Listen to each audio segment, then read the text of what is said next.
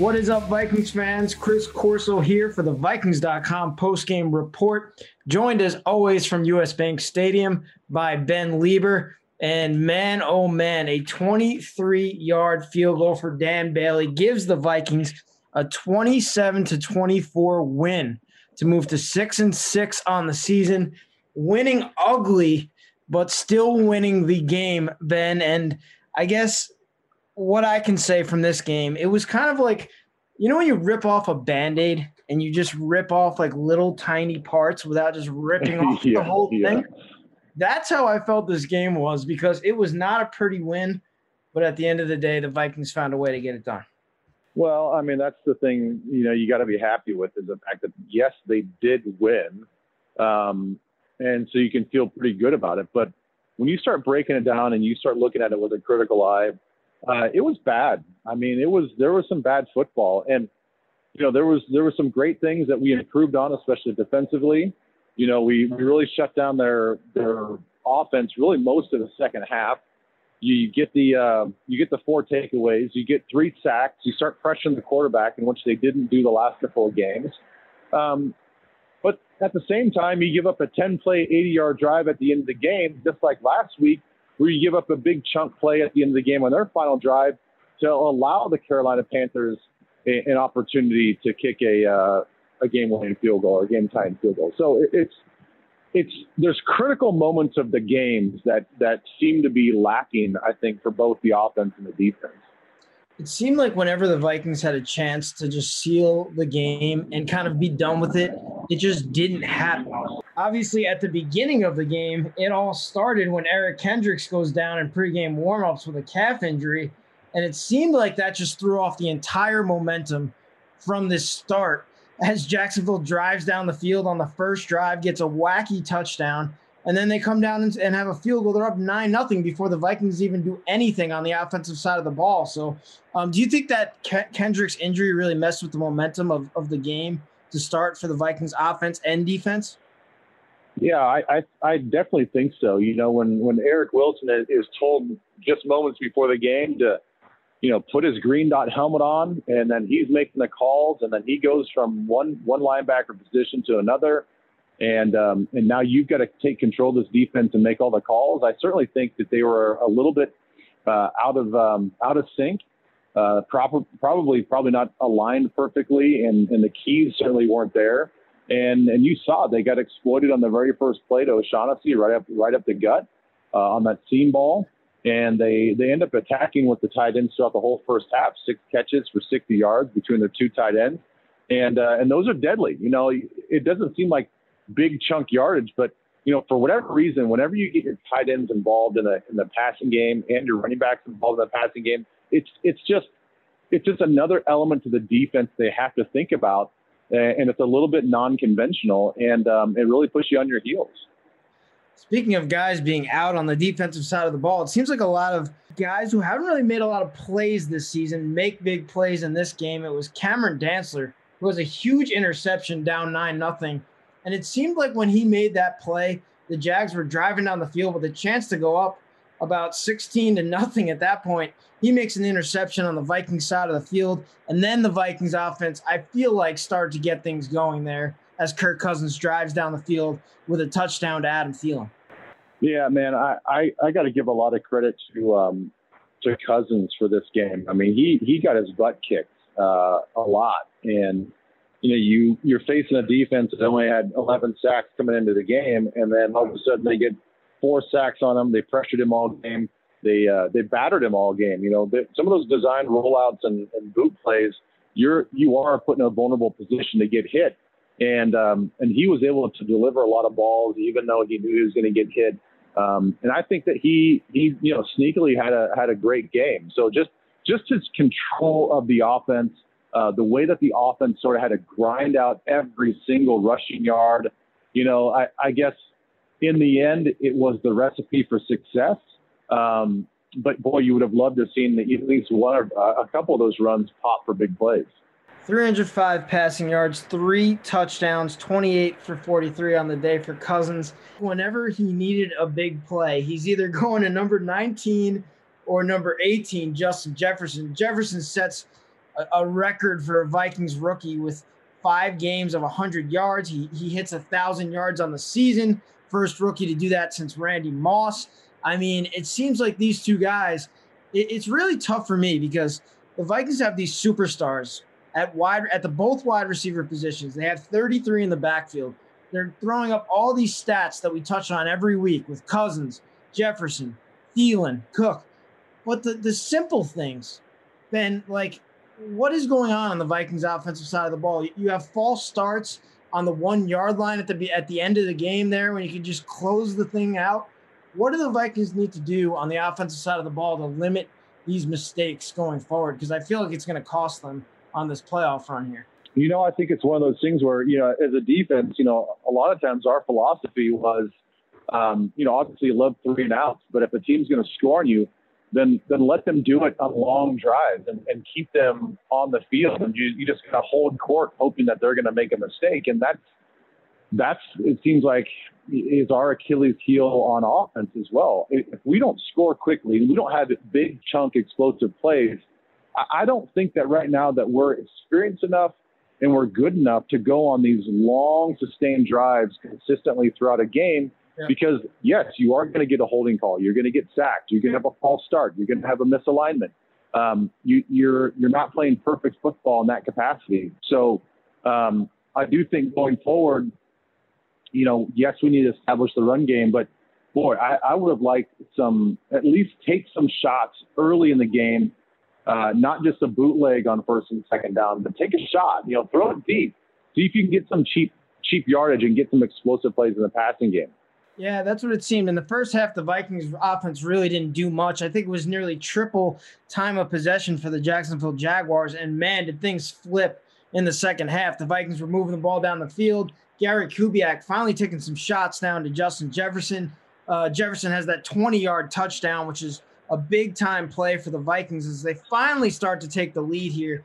But I want to go back to the defense at the end of the game.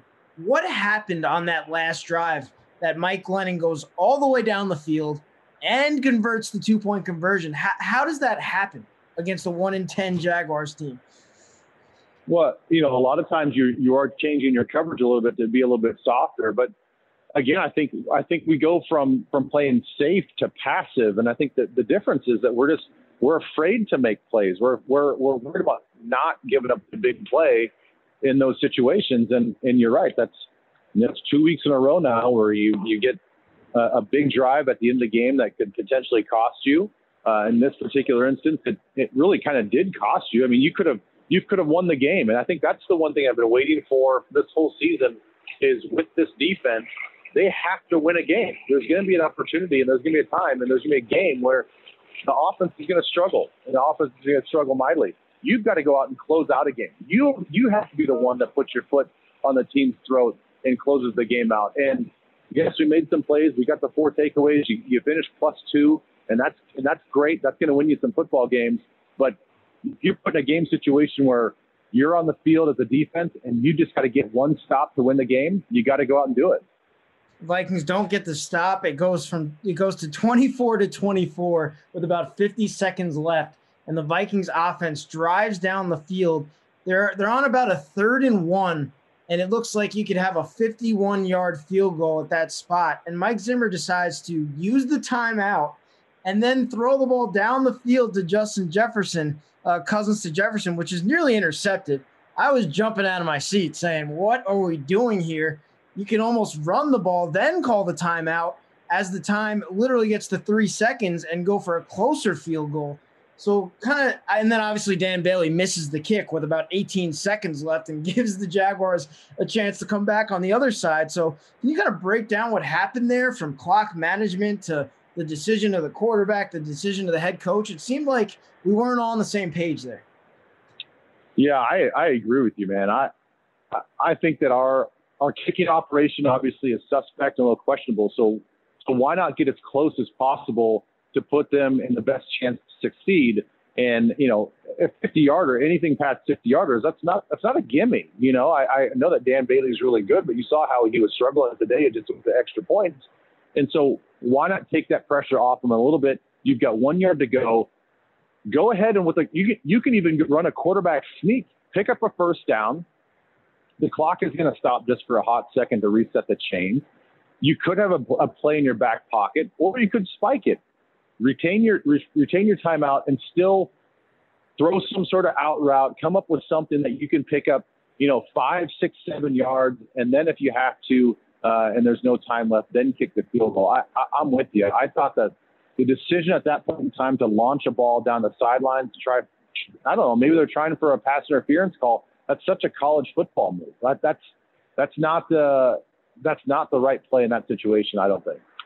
Yeah, I was jumping out of my seat watching the game at home, and then obviously then I can go through overtime with you, and I was probably jumping out of my seat even more. The Vikings' first drive, they backed themselves all the way up to about a 3rd and 27. I don't want to talk about the 40-yard pass from Cousins to Jefferson that really, I don't know if that was an offensive pass interference or not even the point. But it's Harrison Smith who comes up with a huge interception on Mike Glennon and sets up the Vikings finally for that game-winning drive led by Kirk Cousins, but then really finished off by 8 straight runs by Dalvin Cook. So I don't know. What are your overall takeaways? Because I couldn't decide if I was happy or sad or disappointed. I had all the emotions going on over here. So please explain to me, Ben, what should I be feeling right now? I mean, in the end, I guess you're happy, but I think you sort of encapsulated what I'm feeling. I think what a lot of Vikings fans are feeling, that I'm not even sure what emotion I'm supposed to have after watching the game, especially when you break it down like that. If somebody's just looking at the box score. I don't know how I broke down all of those plays because there were so many of them that just disappointed me. So I'm trying to follow exactly what happened in this game. It's all mush to me at this point because, like I said, I was dealing with about 4 different emotions going through all of what just happened. Well, look, I mean, I think we talk about expectations a lot. And if this was, let's fast forward, if this was the New Orleans Saints game, you would overlook a lot of the negative plays and be like, are you freaking kidding me? We just won on a game-winning overtime field goal. This is awesome. We just beat New Orleans in New Orleans. What a feeling. And let's say everything else remains the same. We grinded out the same amount of yards. We got Kurt sacked 4 times. We did all these things. We had the same clock management issues, but we would be feeling much different because of expectations. The expectation going into this game was, this is a terrible defense that can't get after the quarterback. We should have an offensive explosion on these guys, and we should win this game handily. And we didn't. We barely won. And I think that's why we all kind of collectively feel like this big letdown after a win. Absolutely. That was my big storyline going into this game, was actually win a game not in the last second like we've been doing all year against the 1-10 team. That obviously didn't happen, but at the end of the day, like Justin Jefferson says in his post-game press conference, a win is a win, and we have some things to fix. So looking forward, Ben, you're not only playing a pretty good quarterback next week, but you're playing one of the best quarterbacks in NFL history in the Tampa Bay Buccaneers. Obviously, you have the Saints on the schedule coming up on the road on Christmas Day, and then 2 division games, which I'm not taking the Bears or Lions lightly at this point either. So what do the Vikings need to do coming up here? What do they need to fix to really go on this playoff run and see? I want to see something sealed. I don't want to wait till the last second like we did in this game. What do we need to do to seal a spot in the NFC playoffs? I think that when it comes to offense, we have to do a better job of allowing and empowering Kirk Cousins to check out of plays. And when we got a run play called and they've got eight guys in the box and it looks like they're going to blitz a 9th guy, check out of it. Get us into something safer. Even if it's just a quick pass to the outside. We did that one time with Adam Thielen today where they had an off coverage. They're packing the box. The cornerback was about 8 yards off the ball. And he just took the snap, quick threw it out to him, and picked up 4 or 5 yards. That's as good as a run play, and it keeps the defense a little bit more honest. We have to do more things like that. We can't just keep beating our heads against a brick wall and say, well, damn it, we're going to run the football because that's what we do. Yeah, but you got to run it, and you got to do it. You got to be a little bit more smart about your play calling and flexibility about where your offense is going to go. And I think that's going to help all the explosive plays that we saw early in the season.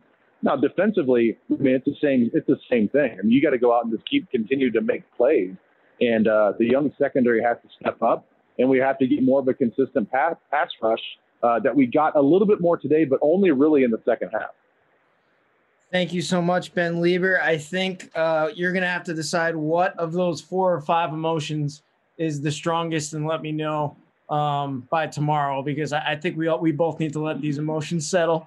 And remember that we're 6-6 and there's a playoff run ahead. Well, I'll tell you what, I don't really care about my emotions right now, because after this phone call, I'm going to go home. I'm going to have a few fingers of bourbon, and I'm just going to feel numb more than anything else. So that's what I'm looking forward to. Amen. I will do that as well for you here. So appreciate it, Ben, and we will see you next week. All right. See you, Chris. On to the post-game sound of the Vikings.com post-game report. We are going to start it off with a victorious locker room.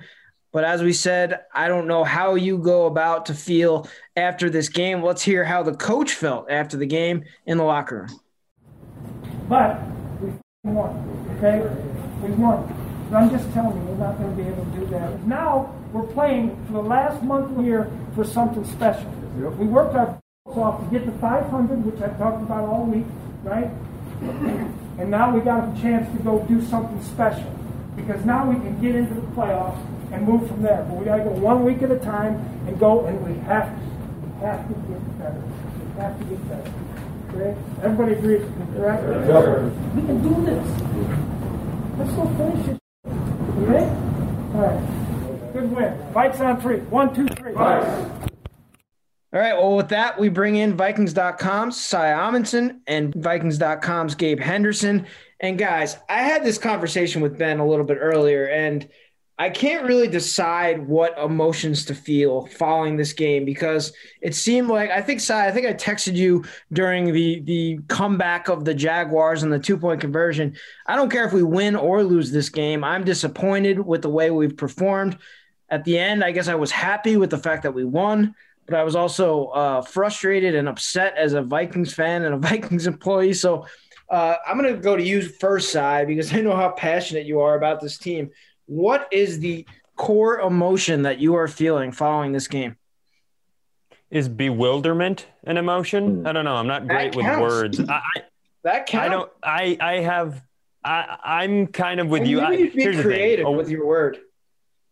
A win is a win is a win is a win. I don't care how we get them. I don't care how we get there. You need to get enough wins to get into the playoffs, and you need to be – here's the second piece of that. You need to be playing good football going into the playoffs. So from the first half of that sentiment, you got to win. So I'm obviously excited about getting a win. The Cardinals are temporarily behind, so I'm filled with the positivity of a possible playoff run here, a chance to play postseason football if things continue to progress.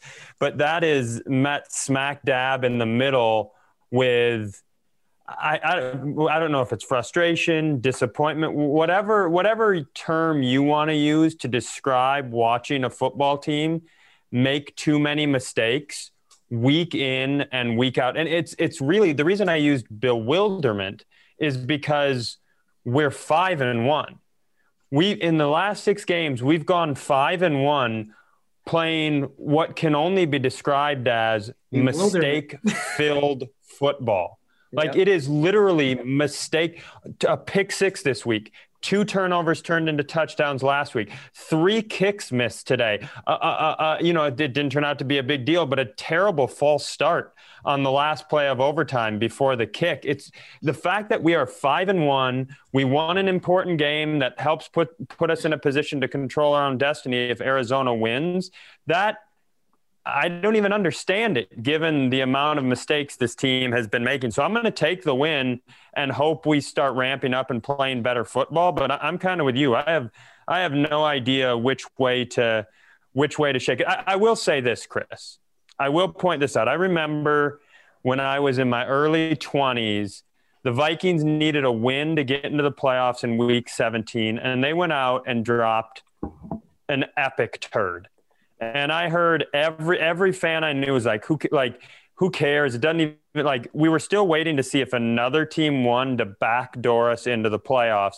And I heard the same sentiment. It's like, oh, I don't care this team's playing poorly, blah, blah, blah, blah, blah, blah, blah.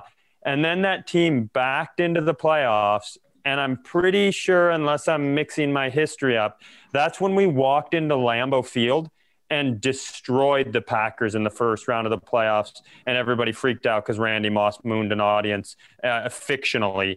So a win's a win. I feel what you're saying, but let's see where it goes from here. We're 6-6. Let's see where it goes from here. Obviously, I have no idea what the hell I'm feeling, Chris. Yeah, Good question. I don't know. I was about to say. I'm a whirling tornado of thoughts. I have 4 emotions. Cy is bewildered. So, Gabe, what are you feeling? I think the word to describe how I feel right now is probably adequate. It's okay. Like, I'm okay. You're adequate. Win is a win. I'm adequate. Like, it's okay. Like, we won. Like, it's enough. This podcast should just be called Guys Who Don't Understand What Emotions Are. I would say. Sai, what are your emotions? Hungry. I'm hungry. I'm hungry too. Like, we did enough not to lose against a 1-10 team, so I'm okay with that. I know there's a lot that we have to do to fix, but at the same time, it's adequate. I'm a little indifferent, but at the same time, hey, in this league, so I think you brought it up last week. Out of the 3 games that we've lost by less than 3 points, I think you'll take a win. I think you'll take a win any chance you can get it. And the being at 500 right now, I think you got to continue to move forward. You got to, correct your mistakes and move forward and see what we can do to be a better team against the Tampa Bay Buccaneers next week and be a better team for the upcoming 4 games. But if I had to describe how I felt right now, I would say adequate, simply because we won. So we heard from the head coach in the locker room. Let's hear from the head coach at the podium as he addressed the media following the adequate win. I have mixed feelings, to be honest with you, Don. It's good to get a win. It was important for us to get a win today. We didn't play particularly well at times. Defensively, they went right down and scored on us. I thought we played a lot better throughout the course of the game, except, we got some turnovers, which are big. A 4th down, we got a chance to win the game in a 2-point play, and we don't get that done. And, offensively, it was a struggle today for the most part. They were loading up the box on us and really, making sure to take care of Dalvin. I think once, and then obviously the interception for the touchdown, first play of the second half, we fumbled the ball on the 1-yard line going in. We missed 3 kicks, and then, but, I think it did loosen them up a little bit when Kirk started hitting some of those balls down the field there in I believe it was the 4th quarter, and then, and Dalvin was able to get going. Maybe it was the 3rd quarter, and Dalvin was able to get going a little bit better. So, I'm talking to the team about, it's important that we're winning these games, but, we've got to do these things way better than what we're doing, and they all understand. It's like there wasn't a lot of hooting and hollering going on in the locker room the last 2 weeks. They know that, that we have to do better in order to continue to win games. All right, so you heard it there from Coach Zimmer. I mean, it seems like he's happy that they get the win, but he's also kind of disappointed in some of the young mistakes that continue to happen. And we've talked about these mistakes, and I don't want to talk about them anymore. I really don't, because as you said, Sai, the Vikings are 5-1 in the past 6 games. But it's super frustrating to see the stats and the records and everything that comes up on Cousins, Jefferson, Cook, Thielen. All these records are set each and every week in franchise history, in rookie history, Cousins in the 4th quarter. But then the easy things, they continue to happen. So rather than talk about the mistakes themselves, Gabe, what do the Vikings actually need to do going forward to stop them from happening? I think you have to lean into your strengths, right? You lean into your matchups. So if teams are going to stack the box, hey, let's see what matchup we have on the outside. Let's see which guy can win where.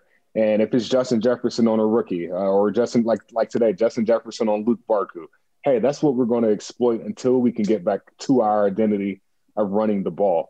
Dalvin Cook, yeah, he had, a 100-yard game today, but it's not the Dalvin Cook we've seen as of late. Today wasn't an NFC player of the month of November type of performance today from Dalvin Cook. So when you got a team stacking the box and taking away your biggest weapon, and then when your biggest weapon, makes turnovers, two fumbles in the past 3 weeks, I think you look at it and say, well, three fumbles in the past 3 weeks. I think you say, hey, we're going to look and do what's best. We're going to look at our matchups and see what we can do elsewhere so we can stop making these mistakes and penalties mistakes and turnovers. And then from there, when everything opens back up, then you go back to your identity. But right now, you just got to get a win any way you can get it.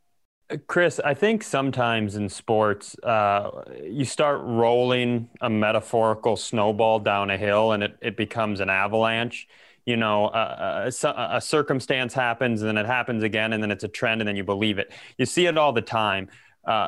Teams and athletes start to believe that what has happened in the past is a predictor of who they are in the future. And you see it in both a positive and negative way. You'll see teams who they're down 7 points with 2 minutes to play, and they just have this belief about them because they know they've been in this position a bunch of times. And the flip side of it is the case also. A team that's ahead, you see them fall apart at the end of games time in and time out. And that can happen from both a team and an individual performance standpoint. It can happen in terms of game results as well as mistakes. And to me, I know this is incredibly simplistic, but you need to break the trend. This has been it's almost comical. Pick six this week. Two turnover touchdowns the week before. You had the 2 in Seattle. You had the pick six in Tennessee that was, reversed on a call. You've just had and then special teams, the same thing. Mistake in, mistake out, mistake in, mistake over and over and over. Yeah. What this team needs, and what I was honestly hoping this game would be, is a level of concentration, focus, and execution that helps them break those trends. But even in a victory, when you go out and you miss 3 kicks, you have some bad penalties, you turn the ball over in a devastating way twice. 2 of those turnovers were devastating. I don't know that's so basically, and it's a tough task because we're walking into Tom Brady and the Tampa Bay Buccaneers. But one of these games, you're going to have to execute start to finish, turn the ball over 0 times, make 0 crucial special teams mistakes, and commit a minimal amount of penalties. You're going to have to do that for an entire football game to create a new trend, because for whatever reason, this thing that started as a tiny snowball has rolled into an avalanche. And it wouldn't surprise me if it wasn't just the fans that were spending a lot of time focusing on those negative trends. Yeah, I think coming into this game, you had the notion of, hey, this is a confidence building game. We're going to use this game to, I wouldn't say pad the stats, but not make the mental errors. So coming into this game and seeing all the mental errors that we had, but on the same time, the defensive side of the ball, having 3 sacks and 4 takeaways, I don't know if you got better as a team, even though you won. But at the same time, I think I'm going to ask you this, like, if this is I'll ask you, Corso, also, if this is the way you win every game from here on out, is it acceptable? I don't think so. I think my key thing going into this game, I said it on multiple shows of ours, was stomp on their throats, win a game at a level where you say, you know what, it's the third quarter and this game is over. I mean, we had a few games like that last year when we played your old Redskins, who are now not even a team anymore, but they are a team. It's the football team now. Yeah, the Washington football team. We played them last year on a Thursday night. The game was over. We ran the clock out in the whole second half. Like, why can't there be one win or one loss that's one way or the other? I feel like every week in this stretch that you talked about, Cy, that we're 5-1, it's like every game comes down to a play here, a play there, and the whole thing could switch. And that's not what winning teams do. That's not what you do in the playoffs if you want to go on a run, Cy. Yeah, to me, it's not even about whether or not it's acceptable, because who am I to accept or not accept a win? I know what you're saying, Gabe, but to me, it's more about whether or not it's sustainable. You know, I'll accept this win. I'll accept all the wins, no matter how we get it. I don't care if our punter has to throw for 3 touchdowns on fake punts. I'll accept it.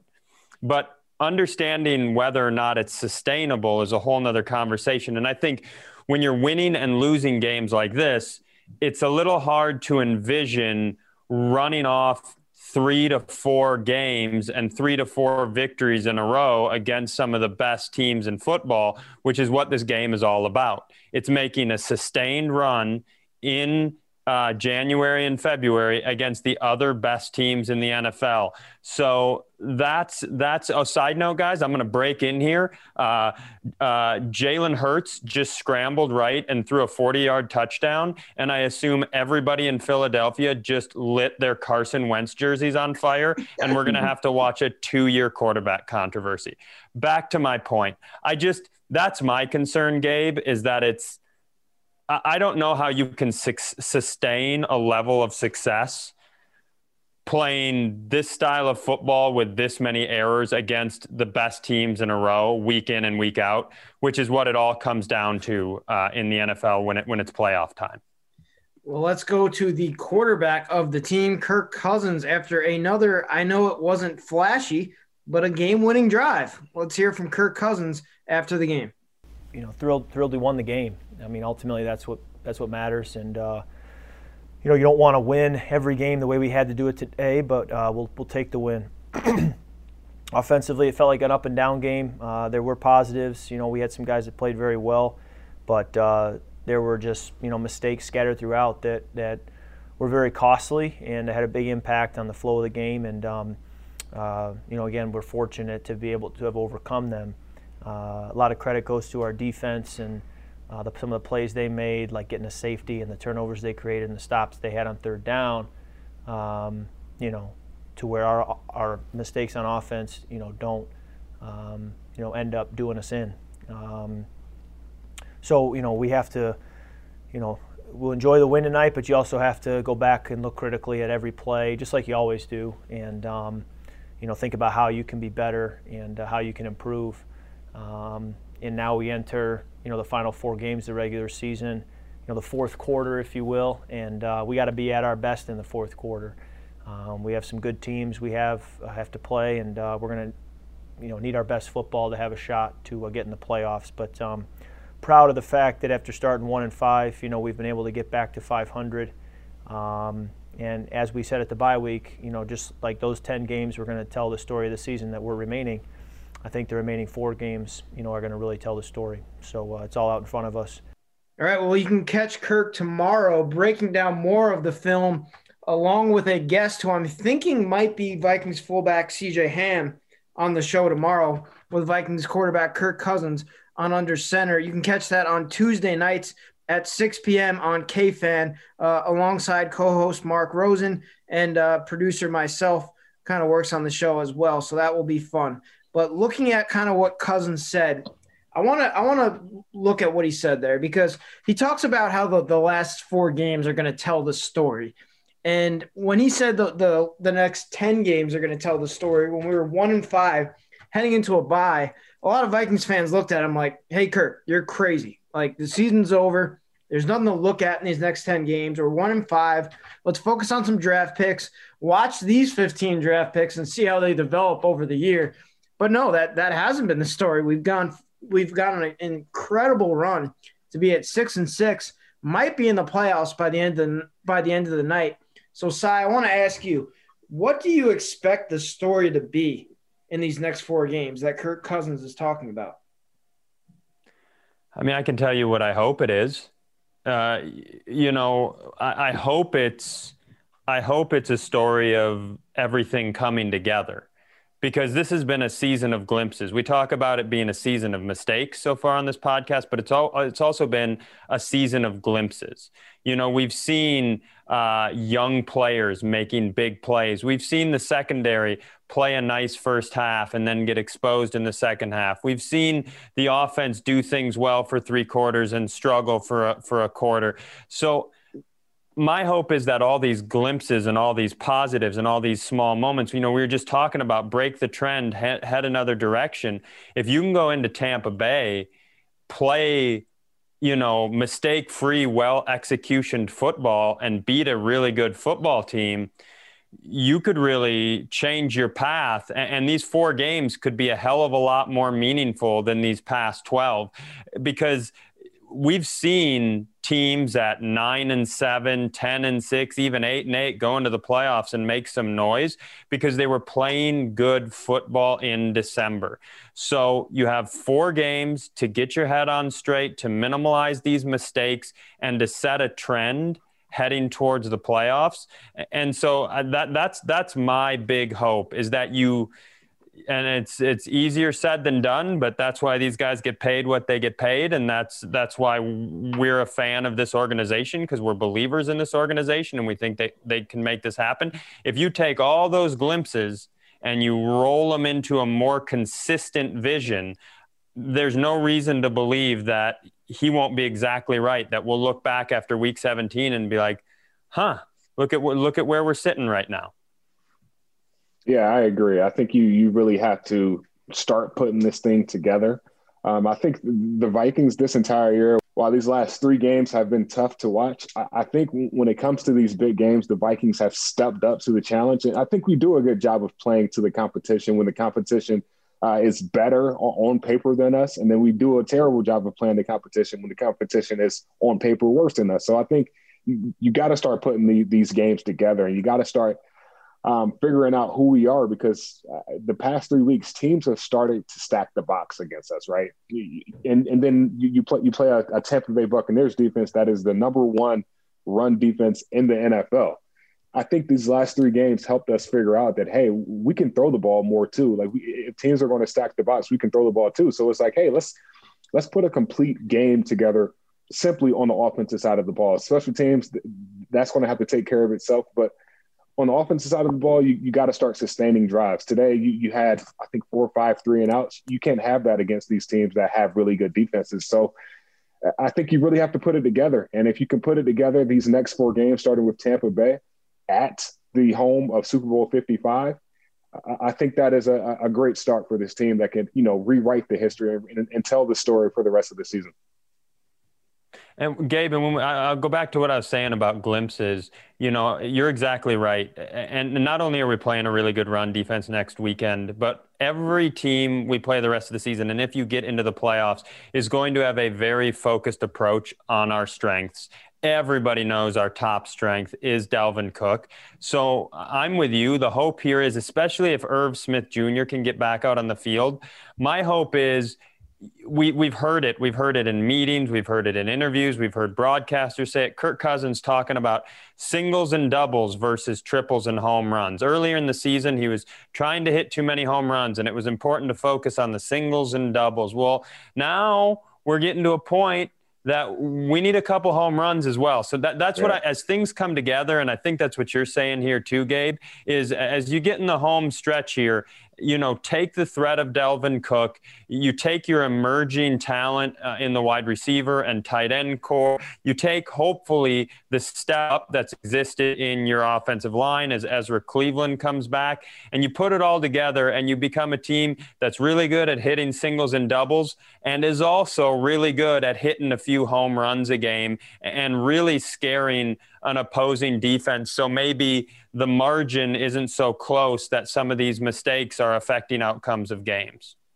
All right, let's move on to By the Numbers. And Gabe, let's get this started right away here. We're starting with the number 12. Yeah, number 12. That is how many games it took Justin Jefferson to amass 1,000 receiving yards. We know right now with the 1,000 receiving yards, he is the second rookie wide receiver in franchise history to do so. Including Justin Jefferson right now, only 5 receivers in the NFL have had 1,000 yards receiving in their first 12 games. So hats off to Justin Jefferson for having a big game. Two catches stand out to me, and I'm thinking of that 40-yard catch over Luke Barku that set up Adam Thielen touchdown. And then later in the third quarter, Justin Jefferson had the 20-yard touchdown basically on Luke Barku also. And Justin Jefferson, we know he's a stud. But when you look at these numbers, look at these stats, and even with 4 games left to break more records, you got to say Justin Jefferson is in the running for Rookie of the Year. I agree, Gabe. And it seems like every week we're talking about a new stat, a new record, a new franchise record, a new NFL record. But I want to follow up with you on one thing, because you're an X's and O's guy. You've played the wide receiver position yourself. So I want to ask you about that. On that 20-yard touchdown pass, Justin Jefferson makes a route where he's going one way and just completely changes direction and leaves that defender in his tracks for an easy touchdown catch. So describe to Vikings fans kind of how special that route running ability is as a rookie wide receiver in the NFL. That's very special to be able to drop your hips and change directions in a split second like that.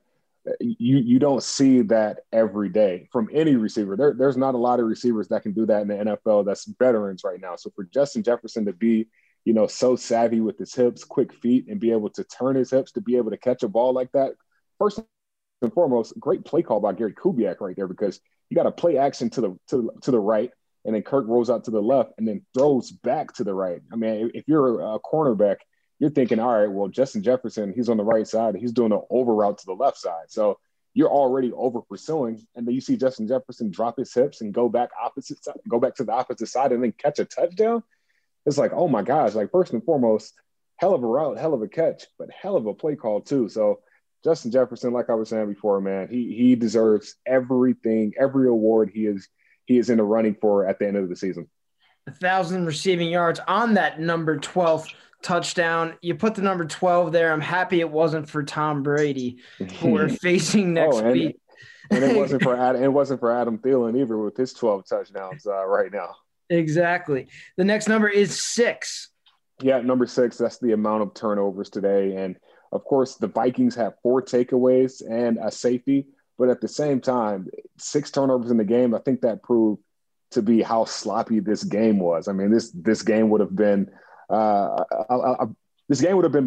easier to watch if there wasn't 6 interceptions, or if there wasn't 2 interceptions on the Vikings. And I got to point out, the Vikings with these turnovers, this is the second straight week they've had a defensive turnover. This is the second straight week they've allowed a defensive touchdown on the first play of the second half. And you can't have that. The past 3 weeks, opposing teams have 30 points off turnovers versus the Vikings. And if the Vikings want to go into this, this last 4-game stretch and try to get some wins, they got to stop turning the ball over. And those 2 turnovers were costly, but at the same time, I'll take the 4 takeaways also. And I think the defense has to continue to step up when they get the opportunity to do so. Yeah, as you said, those 6 turnovers on both sides. The Vikings had 2 turnovers in this game. The 4th game they've had 2 turnovers. That leads the NFL. So clearly things need to change for the Vikings if they're going to go on this playoff run, because turnovers can't happen. And what happened with Kirk Cousins and that turnover to start the second half, Gabe, if that doesn't change and you keep handing teams points, especially to start the second half, this is 2 weeks in a row now, that needs to change going forward for the Vikings offense. For sure. And you got to think, even looking back, I think it was the Tennessee Titans game where Kirk Cousins had a pick 6 that was called back in the first play of the second half. This is a recurring theme for this Vikings team this year. You got to stop turning the ball over. You got to stop, killing yourself against team. Well, I'll put it this way. You got to stop playing to the level of competition. I mean, the Jacksonville Jaguars 1 win last week against the Carolina Panthers, not a really good team. And you play to the level of competition. You probably could say that against the Cowboys the week before, where you had, I believe it was 2 turnovers. So you got to stop playing to the level of competition and being careless with the ball if you want to continue to have success. Last number is 14, and it's not for Stephon Diggs, because we're not thinking about him right now at all when you see Justin Jefferson continue to break all of these franchise records. But number 14, Gabe, explain that one. Yeah, and it's not for the 2 defensive touchdowns for the Carolina Panthers either last week. The 14 is for how many times Kirk Cousins was hit today. I know that's a glaring stat, your quarterback getting hit 14 times, but Kirk Cousins, he got up 15 and he played phenomenal today. But when you look at this O-line and look at, the pressure that they got, they did a solid job, or I wouldn't say a solid, they did an okay job today of protecting the quarterback. I mean, they did give up 3 sacks, but at the same time, this Jacksonville Jaguars defense was bringing pressure pretty much every play, it felt like. And Kirk, he took some big shots. There was a targeting play. I think it was early in the second quarter that Kirk that was called in the Vikings' favor. And you never want to see your quarterback take those big hits. You never want to see your quarterback on the ground. And 14 times, that's not good. But like I said, hats off to Kirk for being decisive today. And, sometimes he had to stay in the pocket and take some of those hits to, throw a touchdown pass or throw a deep third down ball. So 14, that's a bad number, but at the same time, Kirk Cousins, hey, respect to your toughness today, man. Yeah, sometimes it amazes me the kind of hits that he takes, as unathletic as he seems to be. But he definitely took multiple hits today, a few that actually he drew that flag for roughing the passer. And that's what Ben talked about earlier in the show. I want to see some of the play calling as well, try to help out. Like, think about the way the Panthers Teddy Bridgewater was able to get rid of the ball early, quick against the Vikings defense. This is a Jaguars defense that really has not had a great year. They have some playmakers, they have some pass rushers, but they really have not had a spectacular year rushing the passer. So I would like to see play calls, maybe, Gabe, kind of alleviate this, since it seems like it's not always the offensive line who can do it. Yeah, and coming into this game, this Jacksonville Jaguars defense only had 11 sacks on the season. So exactly, I would say that, probably a point of emphasis wasn't protect. I mean, a point of emphasis every week is protecting the quarterback, but that probably wasn't the number one thing this week when you talk about a team that's getting pressures to a quarterback. So that's a glaring stat, but at the same time, Kirk, he was in the pocket a lot longer today. There were a few balls where, he pump faked a few times and he had to stay in the pocket, or he went to his second or third progression, which allows time for the defensive line to get pressure on your quarterback. So Kirk has been decisive the past few weeks. He was decisive today, but you can tell he second-guessed a few things down the field, which you can say led to some of those pressures and some of those QB hits. But I think something has to change moving forward, because when you play a team like Tampa Bay that gets to the quarterback fairly often, they're going to watch the tape this week and basically say, hey, here are some holes right here. And if you keep hitting Kirk, maybe we'll get some, maybe he'll get happy feet in the pocket and, start throwing us some interceptions, throwing us the ball, and we can get more takeaways. Well, there you have it. At the end of the day, the Vikings are 6-6 on the season, and they got back to that 500 mark after heading into the bye week 1-5. And speaking of bye weeks, that's what the Tampa Bay Buccaneers had done this past week. And it also brings to mind the fact that the Dallas Cowboys were coming off of a bye week when they played the Vikings and beat them a few games ago. So just because the Bucs are on a 2-game losing streak, all things seem out of sort. They've had an extra week to prepare, watch this Vikings game, and get ready for that huge matchup at Raymond James Stadium on Sunday. The home of the Super Bowl, and this game will determine a lot of things for the playoff race, as the Bucs are 7-5. The Vikings are 6-6. With a Cardinals loss, they will be currently in the playoffs heading into next week. And obviously the winner of that Buccaneers game will control the tiebreaker between the two teams there. So a big game next week. You will hear all the coverage on the Vikings Entertainment Network going forward this week. For Cy Amundsen, for Ben Lieber, and of course Gabe Henderson, this is Chris Corso. We will see you next week.